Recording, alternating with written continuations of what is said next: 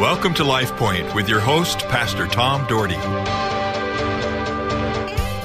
Hi, folks. Thanks for joining me again today. I pray that this is going to be a great day for you. In fact, let's pray together. Our Heavenly Father, thank you. Thank you for this day. Lord, thank you for life. Thank you for giving it to us abundantly. Thank you for the people that listen in their lives, in their personal lives, in their families' lives. God bless them. Open up doors for them. May they see you in such a great way that they'll want to serve you passionately. God, give us a passion to serve you. Give us a passion to be men and women of God. Thank you, Lord. I pray in Jesus' name. Amen. Well, yesterday I shared with you out of the book of Colossians, chapter 3, and this is Paul's letter to the Church of Colossae, and it was verse 12 through 14, and it was talking about our identity in Christ. It was talking about for us to really know who we are in Him. And I was talking about some things. I'm just going to continue on today, but if you didn't listen yesterday, that's okay. You'll know where I'm going today. And I just finished talking about kindness and the importance of kindness and how we need to be kind to people. And some of the greatest testimony we can have is being kind to one another. But Paul goes on to say in this, he said, we live in humility. We live humbly before Him who, without fanfare. What I mean by this is, by being in love with Jesus and being Christian, we don't need accolades for being kind to people or being nice. We shouldn't be looking for pats on the back because we helped someone or we want to be recognized. Over the years, people get their feelings hurt because they did something good but didn't get recognized for them. You see this in the church all the time. Somebody did something just fabulous and people forgot to say anything about it and they got their feelings hurt. People, I'm telling you, do things because of the love of God in you. Don't do things to be recognized by people.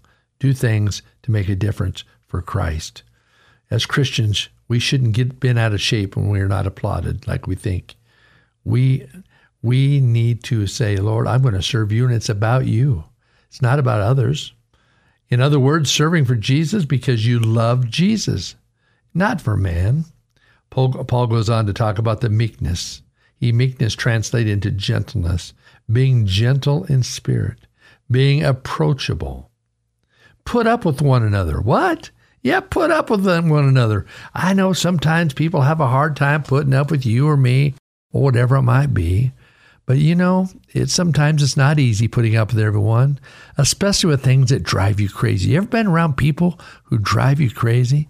Man, you just talk and talk and talk, and you just can't get a word in edgewise, and you're just like, oh, man, can I handle that?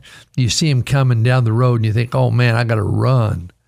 Believe me, there are things I can do that can drive people crazy, and I've probably driven some of you crazy who listen to me on the radio. My lack of patience isn't something that is good, folks. I can tell you that right now. But thank goodness most of those close to me put up with me. And I try to work on those things. I try to think about those things. I want to be better. I want to be more effective. And I hope that I can be. And I hope that you think that way and pray that way too. Then a lot of the one I talk about the very most in all my messages, seems like over the years, and in the radio, wherever, because I've watched it be a calamity in the Christian life, is I talk most about forgiving one another. I can't express how many stories I hear about someone not liking something about someone else, or someone else gets credit for something someone else had done, and how people live in such an elementary mindset and hold grudges and even leave the church because somebody did something they didn't like. Satan loves it. He celebrates it. The party with Satan and the demons is going on because he got another victim. Are you a victim? Are you a victim of your attitude? Are you a victim of not forgiving someone?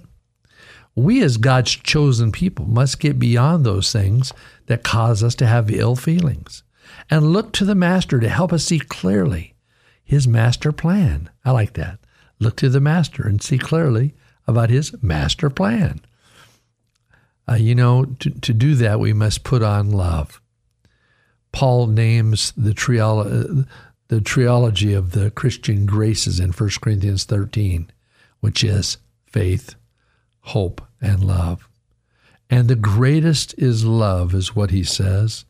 I think most people know that 1 Corinthians 13 is known as a love chapter. In fact, it's not a real long chapter, and let me read it to you real quickly. If I speak in the tongues of men or angels, but do not have love, I am only a resounding gong or a clanging cymbal. If I have the gift of prophecy and can fathom all mysteries and knowledge, and if I have faith that can move mountains, but do not have love, I am nothing. If I give all I possess to the poor, and give over my body to hardship, that I may boast, but do not have love, I gain nothing. Love is patient. Love is kind. It does not envy. It does not boast. It is not proud. It does not dishonor others. It is not self-seeking. It is not easily angered. It keeps no record of wrongs. Love does not delight in evil, but rejoices with the truth. It always protects, always trusts, always hopes, always perseveres. Love never fails. And that's just the first 8 verses, but you get the idea of what I'm talking about. You know, a love I see here is the Greek word agape. It's a love that conveys an attitude towards one another.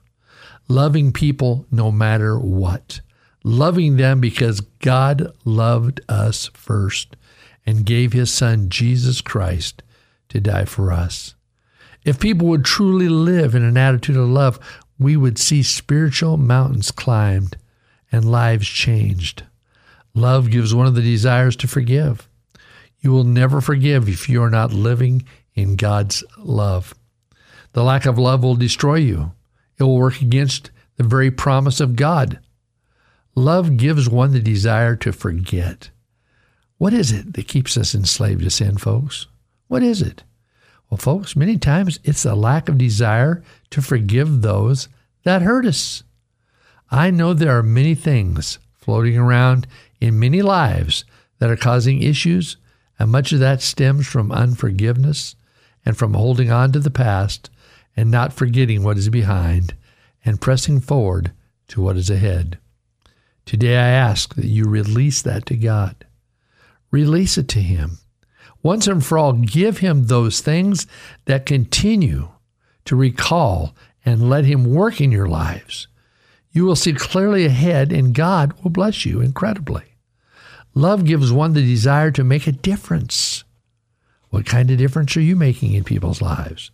What kind of difference are you making in your own home? When you live out what Paul tells us in this passage, you will make a difference for sure. He wants all of us to make a difference.